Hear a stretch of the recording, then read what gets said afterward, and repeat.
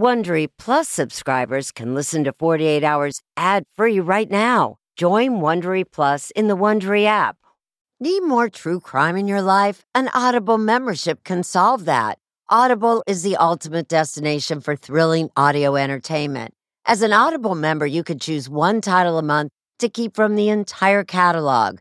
Don't miss The Serial Killer's Apprentice by Katherine Ramsland and Tracy Ullman. It follows the true story of how Houston's deadliest murder turned a kid into a killer in training. New members can try Audible free for 30 days. Visit audible.com/48 hours or text 48 hours to 500-500. That's audible.com/48 hours or text 48 hours to 500-500 to try Audible free for 30 days. Audible.com/48 hours.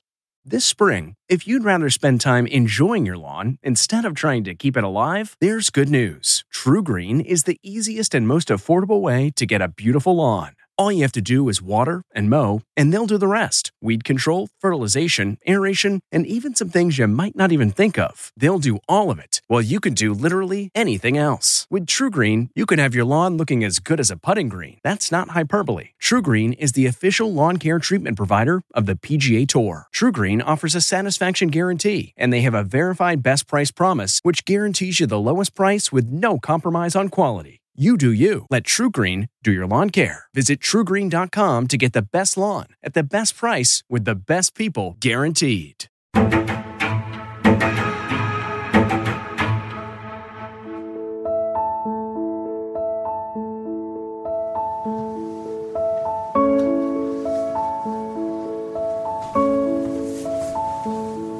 I really like to solve puzzles, and genealogy kind of is like that. It offers you this endless stream of blanks to fill in.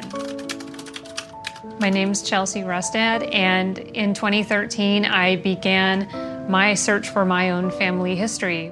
And it took me down lots of unexpected paths along the way.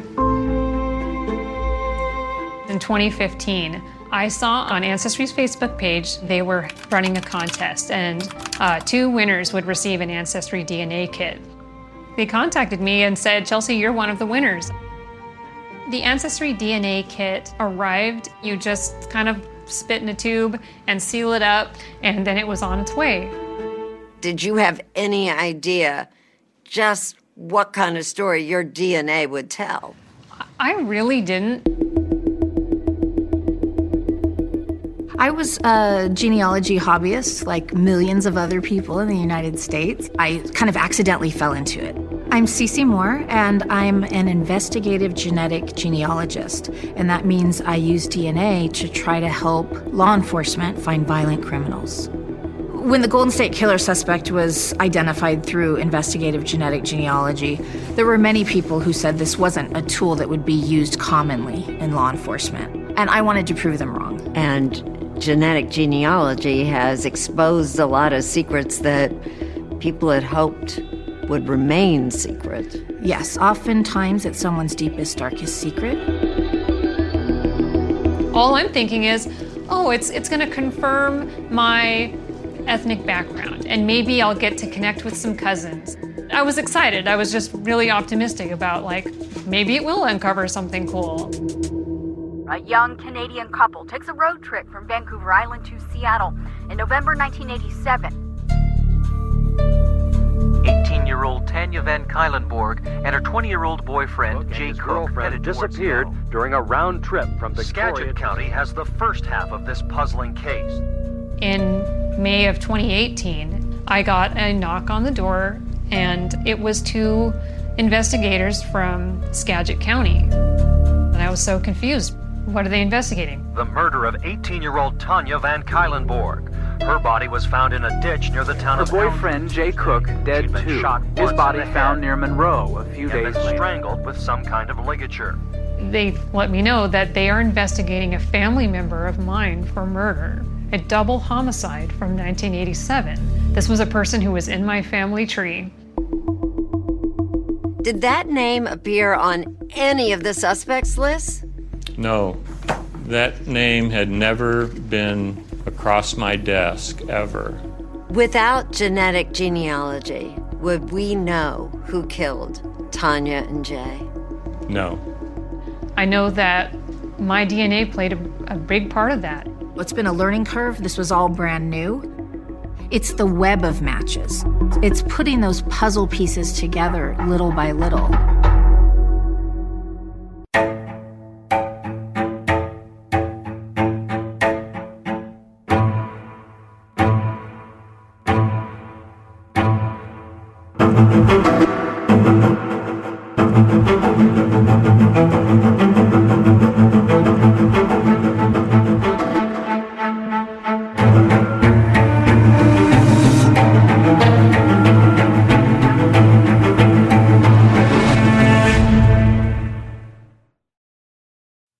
Hours listeners know to always expect the unexpected, including when home appliances break down. An American Home Shield warranty can restore your sense of security. It's simple. When a covered item in your home breaks, contact American Home Shield, and their trusted and qualified pros will fix or replace it. Right now, you could take 20% off. Go to ahs.com/48 to save 20%. That's ahs.com/48 for 20% off any plan. For more details, see ahs.com/contracts for coverage details, including limit amounts, fees, limitations, and exclusions.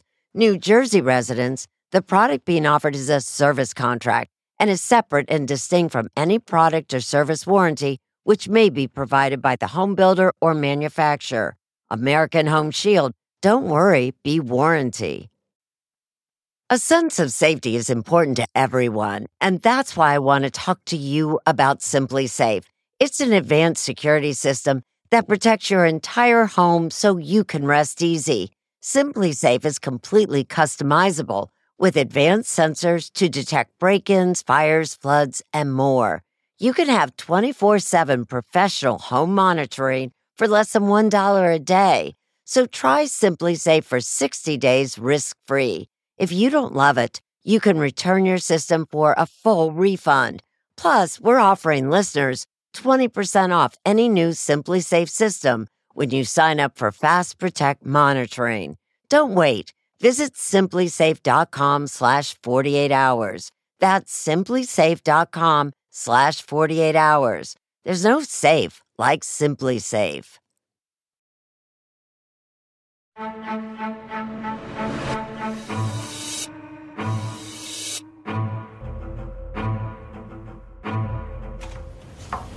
I have a problem that I'm relentless, and I don't give up.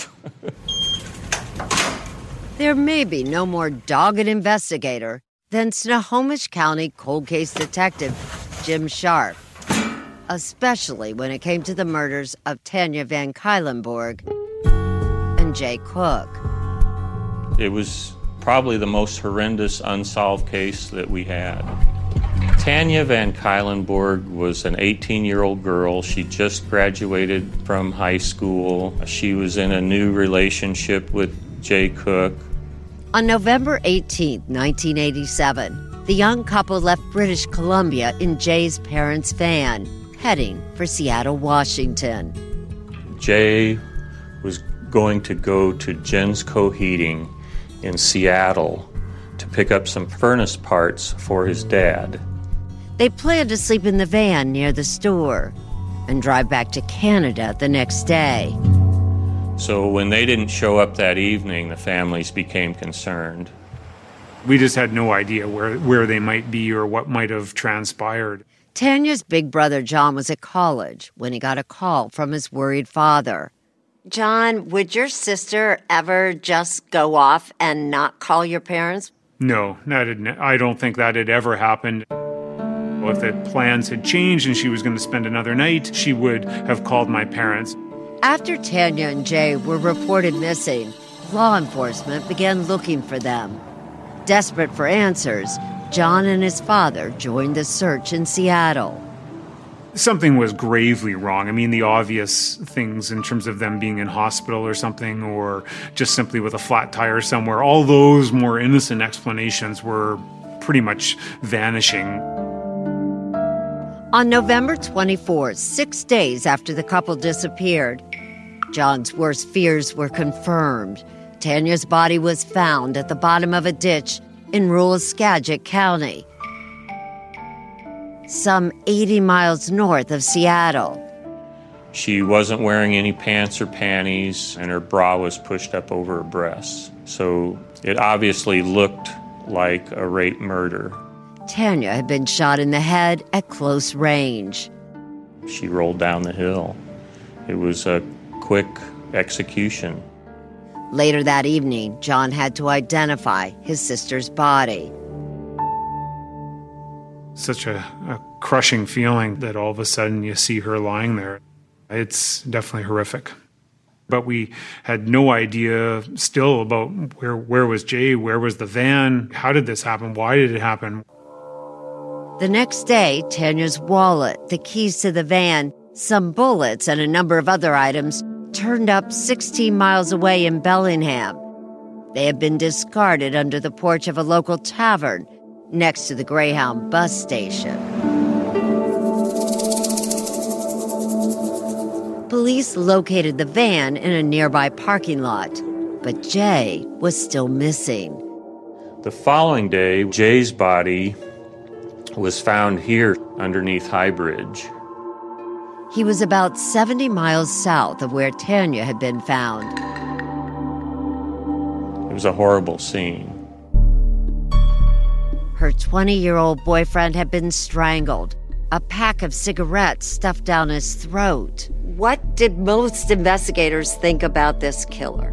I mean, who does something like this? Right, that was the big question. This was a person who was a real predator, and it was believed at the time that it was probably a serial killer or an ex-convict. But finding that predator would be challenging. Investigators and forensic scientists had 4 crime scenes scattered over 3 counties, but few clues. A bullet casing found on the hillside near Tanya's body matched those bullets collected at the tavern in Bellingham, but a gun was never found. This surgical glove was discovered under the porch. Investigators believe the killer wore it to avoid leaving fingerprints, but he may have been careless. There was a palm print on the back of the van that they believed hopefully belonged to the suspect. Inside the van, they found what would ultimately be the most important piece of evidence: the black pants Tanya had been wearing. They found that there was semen on Tanya's pants. And when they examined the semen, they learned that it couldn't be left from Jay. The sample matched the DNA found inside Tanya's body and would later be known as Individual A. But the only evidence that connected all 4 crime scenes, these plastic zip ties found near Tanya and Jay's bodies, under the porch, and inside the van. According to Detective Sharp, they were part of the killer's rape murder kit. This was a predator that was hunting for a victim that he wanted to rape. And maybe in his mind, he decided that he was going to kill him too. They were 2 mild-mannered, soft-spoken kids. They weren't out to pick a fight with anyone. I mean, both families were just so devastated. Hoping to find the killer, Tanya's family offered a $50,000 reward for information. Tips came in, but none panned out. The police, to their credit, were trying to chase down every sort of theory. Over the years, the theories and false leads would grow, and more than 200 names would fill the case file. Some were convicted felons, and then there was Charles Sinclair. He was believed to be a serial killer across the western United States.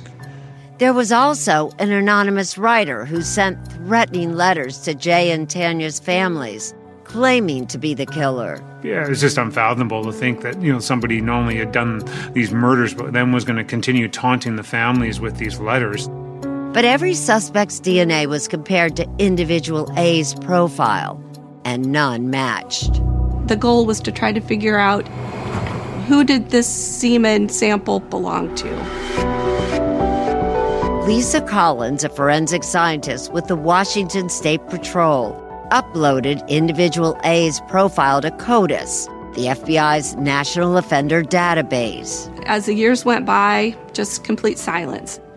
It's disheartening. You just are afraid that this might be one of those cases that's never going to be solved. And then, more than 30 years after Tanya and Jay were killed, there's a break in the case. I was skeptical. I was hopeful, but I was skeptical.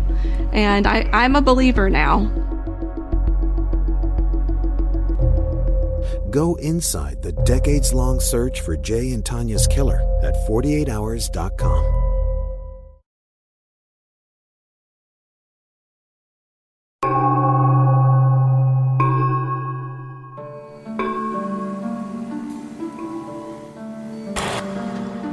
We'd had those original semen samples from the pants and then from Tanya's body, trying to figure out who this sample may belong to. That was the tedious and hard part. The man police believe killed Tanya Van Cuylenborg and Jay Cook left behind a forensic calling card, says Lisa Collins, but still managed to elude capture for years.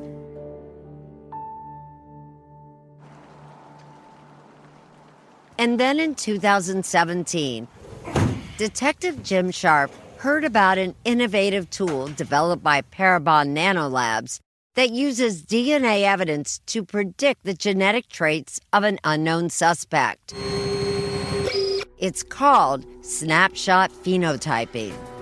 They gather all that information and they end up making a snapshot of what an individual with all those traits might look similar to.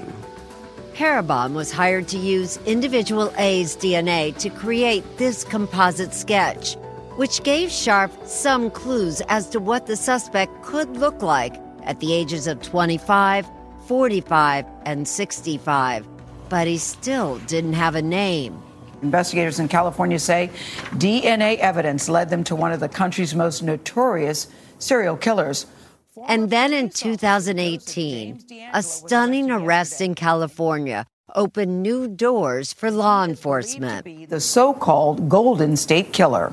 The man responsible for numerous rapes and murders was finally apprehended after 43 years using genetic genealogy. Did a little light bulb go over your head at that moment? Oh, yeah, big light bulb. The Golden State Killer's DNA had been uploaded to GEDmatch, a genetic database that allows users of various consumer test kits to share and compare their DNA. This is fantastic. I need to get on this. Parabon agreed to upload Individual A's DNA to GEDmatch and called in genetic genealogist Cece Moore. She's known for her work on the PBS show Finding Your Roots. So then what did you do? DNA. So all we have is DNA. We're going to turn to and she's famed for skills at mapping family trees. But this was her first criminal case. I had had a lot of doubts whether this was the right thing for me to do, and I finally made the decision, okay, I'm going to do this. But a lot was riding on that case. It was a case she had been following for years and felt a personal connection to. Moore's parents were from the Pacific Northwest, and she was the same age as Tanya Van Cuylenborg. She was killed right when I was graduating high school and going on to college, and my life was just really beginning, and hers ended so tragically. And so I think it always stuck with me. On Friday, April 27, 2018, Individual A's DNA file was uploaded to GEDmatch. It's compared against everyone that's participating in that database. And so what they're looking for are long segments of identical DNA between two people. Sometimes the match list will show up right away, and sometimes it takes a couple days. So I stayed up really late that Friday night. I kept checking, there was no matches. The next morning, Moore logged on to see if there was a list. And there was. And so we're hoping for at least a second cousin or closer at the top of that list. And we used to call that being struck by lightning. Were you struck by lightning in this case? Twice. We were struck by lightning twice. On the list were 2 people who shared enough DNA with individual A to be his second cousins. And what was that feeling like? It was pretty exciting and scary. In this case, the cousins shared DNA with individual A, but not with each other, which meant they're related to him on different branches of his family tree. But to figure out who he was, Moore first had to find out who they were. Now, fortunately, one of the people at the top of that list had a really unique name. And what was her name? Chelsea Rustad. Remember, Chelsea Rustad had taken that Ancestry DNA test and then went a step further. You can download your raw DNA file to your computer and then upload it to GEDmatch. I just had no inkling at all that there were secret relatives I didn't know about or mysteries to uncover. Neither did the other second cousin, whom Moore was also able to identify, but has chosen to remain anonymous. And then I built the family trees of those top 2 matches.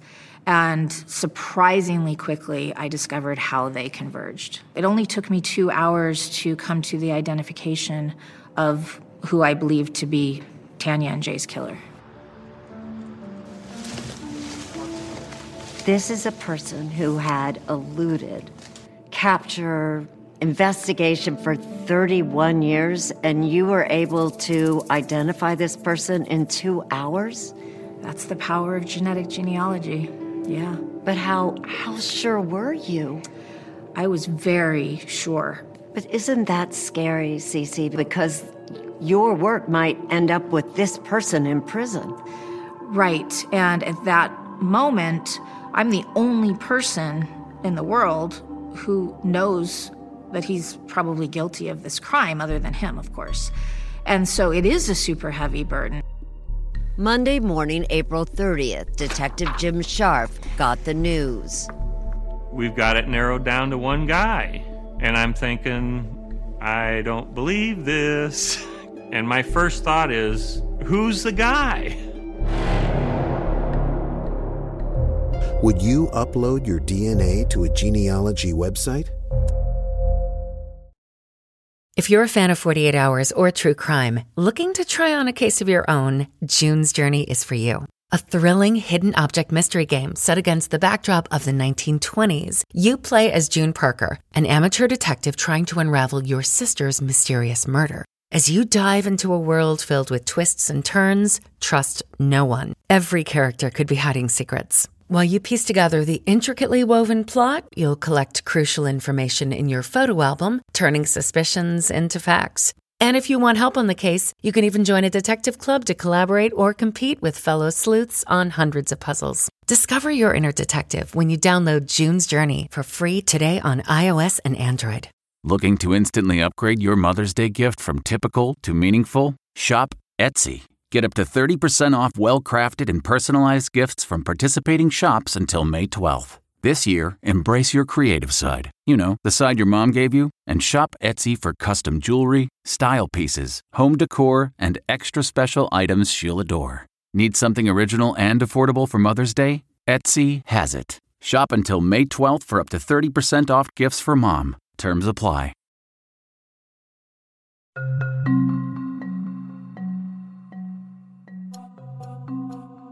30+ years, dozens of dead ends, hundreds of false leads. And then in April 2018, Cece Moore got on a computer and out of the billions of people on Earth identified through genetic genealogy the one man she believed killed Jay Cook and Tanya Van Cuylenborg. Who was the person you identified? William Earl Talbot II. William Earl Talbot II. When Detective Jim Sharp heard the name, he ran it through the system and was surprised to learn that Talbot had no felony convictions. It was a new name that we'd never heard of before. But it was sure nice when we found out that he only lived 7 miles from the bridge where Jay's body was found. Scharf also learned that in 1987, Talbot, 24 at the time, worked as a delivery driver and made stops near where Jay and Tanya were headed to pick up that furnace part, and says that Talbot was fired a few months before the murders. So it makes sense that he was down in that area prowling around and probably ran into Jay and Tanya. But Scharf needed more than old work records and genetic genealogy. It's really just a tip. It's an investigative lead. To make an arrest, Scharf needed to be sure that the DNA left at the crime scene by the man they knew only as Individual A matched William Talbot's. So somehow Scharf had to obtain a fresh DNA sample from Talbot himself. We were going to follow him until he dropped or threw away anything that had touched his mouth, because we wanted his saliva on it as the best type of DNA source. Investigators learned Talbot now drove a semi, and they began tailing his truck. One day, about a week later, they watched as Talbot stopped at a red light and opened the truck door. The light changes to green, he slams the door and drives away, and there's a white paper cup laying on the street. It's blowing around in the wind. So they jump out, they go over and they collect the cup and they call me. Scharf rushed the paper cup to forensic scientist Lisa Collins with the Washington State Patrol. They wanted me to test this cup and just see if I could get a DNA profile from it. Scharf left the cup at the lab to await the results. Cece Moore had already begun searching for Talbot online and quickly found his sisters and father on social media. I couldn't find hardly anything about him. No marriages. I could find very little footprint online at all. And that was a little unusual. Years earlier, someone else who knew nothing about the investigation had made a similar search, Chelsea Rustad. In 2013, long before she submitted her DNA to any websites, Chelsea Googled her grandpa's sister Blanche and found a lot of information online. Her daughter was Patty Talbot, and Patty had 3 daughters and 1 son, and the son was William Earl Talbot II. These were Chelsea's second cousins, the Talbots. Chelsea friended 2 of the sisters on Facebook, but their brother William was a mystery. This guy was just kind of a question mark, off the grid.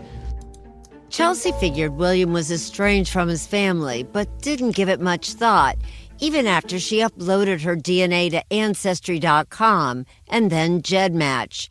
So she was stunned that day in 2018 when those investigators showed up on her doorstep and asked to see her research. And I'm just kind of like, wait, you're saying one of my family members is connected to a murder? And they're saying, yeah, it's from 1987, and the person of interest is William Earl Talbot. And I'm just kind of grasping the scope of this and, sickened thinking about it. The investigators wanted to know her impression of William Talbot. I told them my theory that I think he's estranged. Detective Scharf got more details from Talbot's friends and family. He had a history of anger and violence when he was younger. He was a really angry kid. In audio-taped interviews with Talbot's sisters, Scharf learned William's troubles began when he was 11 and his father was seriously hurt in a motorcycle accident. The sisters say William began to lash out. He beat me up, broke my tailbone. I had to go to the hospital. Another sister says William hurt her too. Still, she said she didn't think he was capable of murder. Yeah, he'd be a bonehead, but not to the point of attacking or killing somebody, no. But would the DNA on the paper cup tell a different story?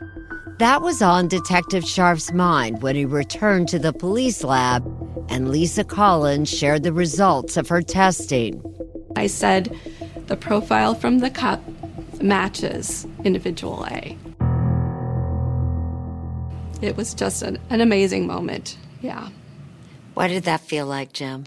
I got tears in my eyes. I'm like, I can't believe it. It's so emotional. And then I'm like, yeah, we got him. And so on May 17, 2018, nearly 31 years after two carefree teenagers set out on a road trip and never returned, Detective Scharf arrested William Talbot. And he says, John, we've got him. Scharf called Tanya's brother John right away, saying that at long last, individual A was in handcuffs. Yeah, I mean, that's when it really sent a chill down my spine. It was pretty overwhelming to think that it had all culminated in that moment right there, 31 years later. The next day, William Talbot was charged with Tanya's murder. Charges for Jay's murder soon followed. Jay's sister spoke at a press conference. It's hard to put into words this feeling of relief, of joy, of great sorrow that this arrest brings. Jay's mom said the moment was bittersweet. On one hand, we're close to closure, and on the other, we're still at a loss. And I don't have my only son, Jay. Detective Scharf told the group he was grateful for breakthroughs in DNA technology. If it hadn't been for genetic genealogy, we wouldn't be standing here today. But would evidence obtained through genetic genealogy be allowed in court?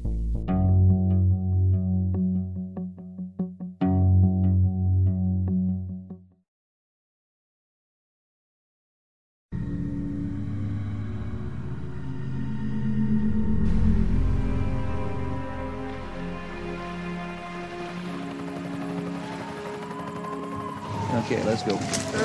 More than 3 decades had passed since those dark November days in 1987, when Jay and Tanya were found murdered. William Earl Talbot is now accused of killing. Now, with William Talbot's arrest, Tanya's brother, John Van Cuylenborg, was finally able to face the man suspected of his sister's murder. And what did you think the first time you saw him? You just reviled. I mean, it's hard to control your emotions. Talbot pleaded not guilty to 2 counts of aggravated murder. And so in June of 2019, his trial began in the Snohomish County Superior Court. It was the first case ever to go to a jury trial where the suspect had been identified through investigative genetic genealogy. Although the Golden State Killer had been identified first, Talbot's trial would be held before his. And Cece Moore was acutely aware of how much was riding on the outcome. We didn't know at that point how genetic genealogy was going to be treated in court because there was no precedence. The prosecution was hoping to make it a non-issue. I was going to minimize the exposure by kind of downplaying the importance of the genetic genealogy, knowing full well that was the part of the case that was perhaps most intriguing to people. Chief Criminal Deputy Matthew Baldock was the lead prosecutor on Talbot's case. He approached the defense with a proposal. They would stipulate to the jury that the DNA from individual A had come from William Talbot as an agreed-upon fact. Much to my surprise, they agreed. It was a major victory for the prosecution. The use of genetic genealogy to locate a suspect would not be contested in court. That was a huge relief. Really, it was the best possible outcome. So you admit that that is William Talbot's DNA, am I correct? You're correct. That was the stipulation. Talbot's attorneys, John Scott and Rachel Ford, would argue that there's actually an innocent explanation for that DNA. Every indication of the DNA found from my client indicated consensual sex. Yes, they admit that Talbot had sex with Tanya, but they deny he raped or killed her or Jay Cook. They point out that Tanya and Jay were missing for several days before their bodies were found implying that the couple must have encountered their killer later on. Tell me what you think then happened to Tanya and Jay. We don't know what happened. These kids were off to an adventure. Whether they went to a bar, a restaurant, some sort of club to meet people, I don't know. Talbot's lawyers say it's understandable that Talbot might not remember meeting Tanya or even where he was 30 years ago. But it's significant, they say, that investigators were unable to link Talbot to the type of gun that killed Tanya, the pack of cigarettes, or the materials used to strangle Jay. So William Talbot's defense is basically that he had sex with Tanya and then somehow somebody else killed her. That's not William Talbot's defense. William Talbot's defense is that there is insufficient evidence to prove him guilty beyond a reasonable doubt. But prosecutors say they do have sufficient evidence. There's Talbot's DNA from Tanya's body and her pants. The fact that he lived just 7 miles from where Jay's body was found, and the palm print on the van that police say was a match to Talbot. Then there are the zip ties found at all 4 crime scenes. Baldock says they prove the connection between Jay's murder and Tanya's and the van. What do you believe the zip ties were used for? I believe that Mr. Talbot had Jay and Tanya in the van for some period of time after he abducted or kidnapped them, and I believe that he used the zip ties to restrain them. As part of his investigation, Detective Sharp had hoped to obtain a usable DNA profile from any of the zip ties. There had been a mixture of DNA on one of the zip ties that was found in Jay's van, and they weren't able to discern who all the profiles belonged to. But mid-trial, forensic scientist Lisa Collins had decided to run that DNA mixture into a new software program to see if she could find a match. And to her surprise, she did. When I compared William Talbot's DNA profile to the mixture obtained from the zip tie that was found in the victim's van, he was included as a possible contributor. But because her discovery came during trial, prosecutors felt it was too late to present to the jury, fearing it would delay the trial. Talbot elected not to take the stand, and his lawyers were hopeful that the jury would agree there was not enough evidence to prove him guilty. In their closing arguments, the defense told the jury that police were unreasonably focused on the DNA. They never stopped to consider that perhaps the person who left the DNA was not the murderer. Attorney Ford argued that Detective Jim Sharp had tunnel vision. Is it at all possible that, yes, that was William Talbot's DNA, but he didn't kill either one of them? Is that possible? Sure. Is it reasonable? No. She was found without her pants or underwear. So just practically speaking, is the claim that Mr. Talbot had consensual sex with her and then she got dressed and the person who ultimately killed her undressed her? Baldock says the only reasonable theory is that Talbot had overpowered the couple with a plan of raping Tanya and then killed them both. He had zip ties, he had gloves, he had a firearm, he had ammunition. After a 2-week-long trial, the jury began to deliberate. But they didn't come back that first day, or the second. You realize this is really going to be the moment of truth.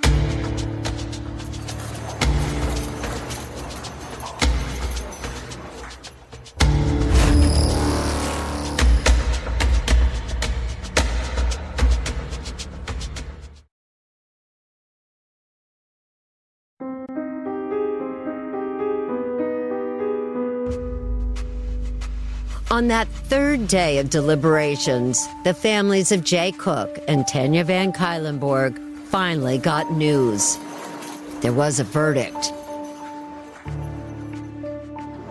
We, the jury, find the defendant, William Earl Talbot II, guilty of the crime of first-degree murder as charged. Guilty. William Talbot had been found guilty of the aggravated murder of Tanya Van Cuylenborg and guilty of the aggravated murder of Jay Cook. Just to hear the foreman of the jury say guilty was surreal. Cece Moore wasn't in the courtroom, but she later saw video of Tanya's brother John's reaction. It was as if I could see a physical burden lift off his shoulders. He had told me how he had carried this burden for years. You know, he was the only sibling. He was her older brother. And so that was incredible to see. Chelsea Rustad had never spoken to either Jay or Tanya's family, but with their blessing, she decided to attend Talbot's sentencing, where she first met John. Chelsea. Yeah. Nice to meet you. I was really nervous. He looked a little bit nervous as well. Wow, that's very cool. She's effectively a family member of the murderer. So I think it was brave of her to take that risk. Thank you for coming today. At the sentencing, Jay Cook's mother told the judge about the grief she has carried all these years. Some of us wanted a shirt or a sweater. You could wear them. You could put them to your nose and smell him. I still have that old sweater in my dressing drawer. The sentence was mandatory. Thank you. The court's only possible sentence on each count is to impose a sentence of life without possibility of release. 2 life terms in prison without parole. Chelsea says her sympathy is for Jay and Tanya's families, despite her genetic ties to Talbot. All right. His dad wasn't there. His sisters weren't there. He had a family member in the audience, and I was there supporting the victims. Chelsea Rustad is proud that her DNA helped bring a killer to justice. But there are some who have concerns about this new frontier in police work. It might be that you're not the Golden State Killer, but it also might be that you don't want law enforcement scrutinizing your entire family. Law professor Andrea Roth is head of the UC Berkeley Center for Law and Technology and says one of the problems she sees is that the DNA used for genetic genealogy can be very revealing. This is DNA testing that tells you a lot about a person's very sensitive information, their medical history, information about familial lines that the families themselves don't even know. Professor Roth does agree that in cases like this, genetic genealogy can be an effective tool for the public good. But she cautions that most states have no restrictions on its use. There's the concern that the government could use your DNA for some reason other than a criminal investigation that it shouldn't be using it for.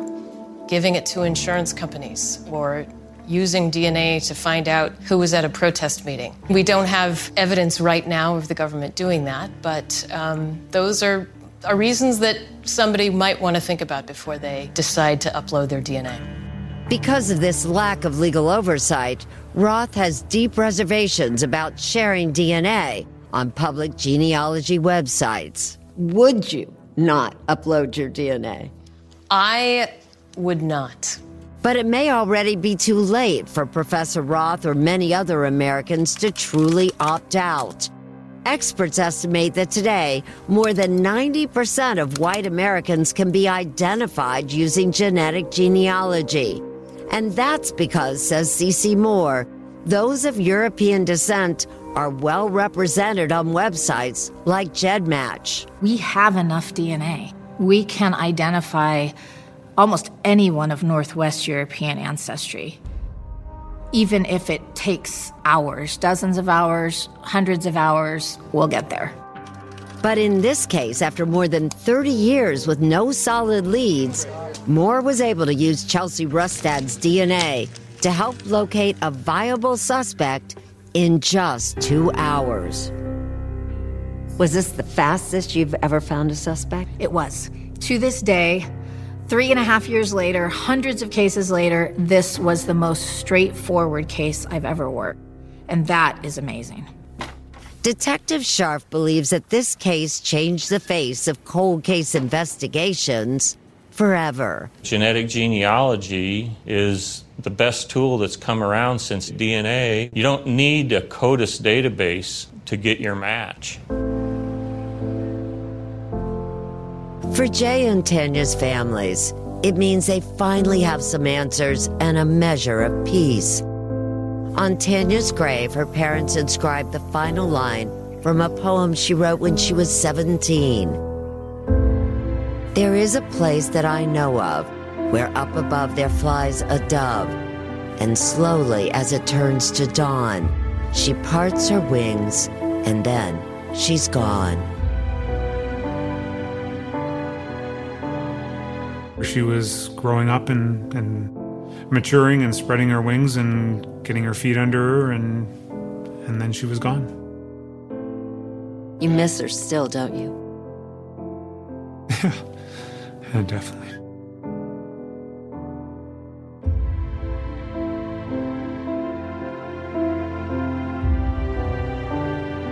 What do you think about law enforcement using genetic genealogy as a tool? Hey, it's Ryan Reynolds, and I'm here with Keith, co-star of my upcoming film, If, only in theaters May 17th. Do you want to tell people the big news? All right, I'll do it. Sign up now and you'll get unlimited for $15 a month and 6 months of Paramount Plus Essential Plan on us. MintMobile.com/switch. Upfront payment of $45 equivalent to $15 per month. Unlimited over 40 gigabytes per month. Face lower speeds. Videos at 480p. Active Mint customers by 531.24 get 6 months of Paramount Plus Essential Plan. Auto renews after 6 months. Offer ends May 31st, 2024. Separate Paramount Plus registration required. Terms and conditions apply if rated PG. Adopted and capable of murder? She has thought about killing her brother. She is a danger to our family. The lost child that haunted us. We cannot be her parents anymore. Until we found her years later and heard her surprising story. A new 48 Hours, Saturday on CBS.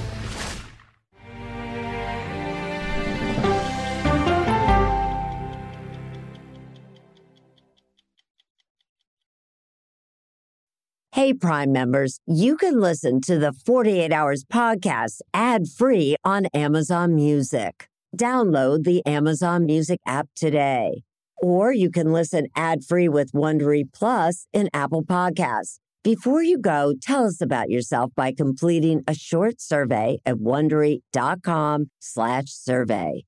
Audible is the destination for thrilling audio entertainment. Allow your imagination to be piqued by stories that are brought to life through captivating sound design, eerie soundscapes, and dynamic performances. As an Audible member, you'll be able to keep your heart rate up month after month because you can choose one title a month to keep from the entire catalog, including the latest bestsellers and new releases. If you're in the mood for a shocking psychological thriller, check out None of This Is True by Lisa Jewell. Embrace brand new exclusive thrillers from best-selling authors who are guaranteed to keep you gripped. New members can try Audible free for 30 days. Visit audible.com/thrill or text thrill to 500-500. That's audible.com/thrill or text thrill to 500-500. If you're listening to this podcast, then chances are good you are a fan of The Strange, Dark, and Mysterious. And if that's the case, then I've got some good news. We just launched a brand new Strange, Dark, and Mysterious podcast called Mr. Ballen's Medical Mysteries.